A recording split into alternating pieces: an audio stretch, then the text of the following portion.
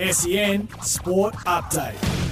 G'day, it's Sam Fantasia with the latest in sport, all thanks to car sales, everything you auto know. After spending time at 3 AFL clubs, Adam Treloar says he wants to finish his career at the Western Bulldogs. The former Giant and Pie will bring up game number 200 on Saturday against the Suns at Marvel Stadium and is still holding out hope for a taste of the ultimate success. Hopefully, by the time I'm done here, if there is a premiership, I can have that medal around my neck. But to answer your question, I feel like I'm always going to have a piece of me at the 3 footy clubs, and I don't plan to play for any more footy clubs. I don't want to do that. I want to finish here. Geelong's Gary Rowan is set to make his long-awaited return from injury against Port Adelaide on Saturday at GMHBA Stadium.